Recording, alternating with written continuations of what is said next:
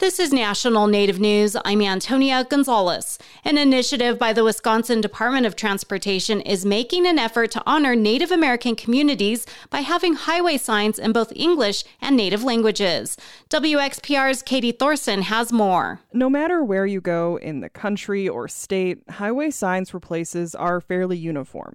Giant green signs with big block letters in white mark the location, letting you know what town or city you're in. A new sign recently installed in Mole Lake prominently reads Sakagan Chippewa Community with the tribe's seal beside it. But different from the vast majority of similar signs you find across the country, this one includes the tribe's name in their own Ojibwe-Moan language. Sagaiganin. It's a spiritual, cultural light that was in the water. It was part of our teachings and our migration stories and our teachings that came about a long time ago. Sakagan Chippewa Community Chairman Robert Van Zyl was proud to unveil the new sign in a ceremony alongside community members and officials from federal and state transportation offices. It's very positive. It's heartwarming to see these dual language signs come to life. The Sakagan Chippewa community is the fourth tribe in Wisconsin to install a dual language sign. The Wisconsin Department of Transportation launched the initiative in 2021.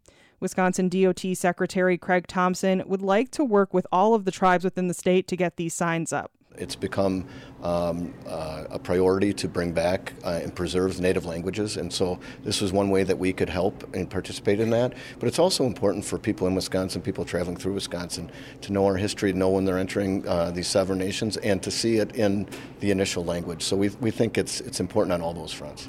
And it is that sovereignty that Van Zyl hopes people will think of when they see that sign. Because when you have your language, your culture, and your identity, you have sovereignty. And so that's what we want to express to people. I'm Katie Thorson reporting. Tribal, state, and federal officials are celebrating plans for the removal of 4 dams along the Klamath River. It's a major step toward restoring a once thriving watershed. Christina Onnested reports. It was a decades-long battle, but soon removing 4 dams along the Klamath River will open up hundreds of miles of wild river habitat to salmon, a fish that's sacred to nearby Native American tribes. My dream is to not only bring the salmon back, but bring back a way of life. Karuk Chair Russ Atterbury was among the tribal, federal, and state leaders who gathered to celebrate the largest dam removal project in the country.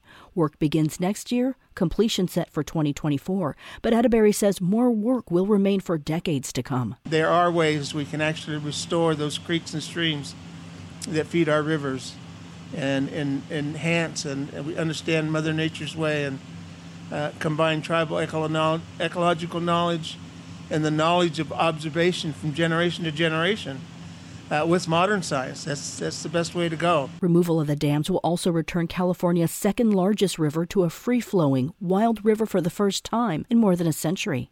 For National Native News, I'm Christina Onnested in California. The Red Lake Nation in Minnesota is preparing for its community wellness gathering after a 2-year hiatus due to COVID-19. The gathering will kick off on January 9th at the Red Lake Nation College. The goal is for people seeking solutions and opportunities to improve their quality of life, to foster success, to overcome addictions, health issues, trauma, and grief. I'm Antonia Gonzalez.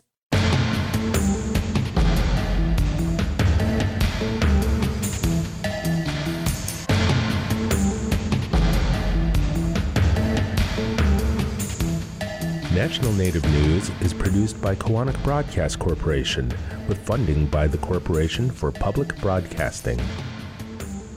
Support for law and justice-related programming provided by Hobbs, Strauss, Dean & Walker, a national law firm dedicated to promoting and defending tribal rights for nearly 40 years. More information available at hobbsstrauss.com. Support by Ramona Farms, offering wholesome and delicious foods from our heirloom crops as our contribution to a better diet for the benefit of all people. We are honored to share our centuries-old farming and culinary traditions online at ramonafarms.com.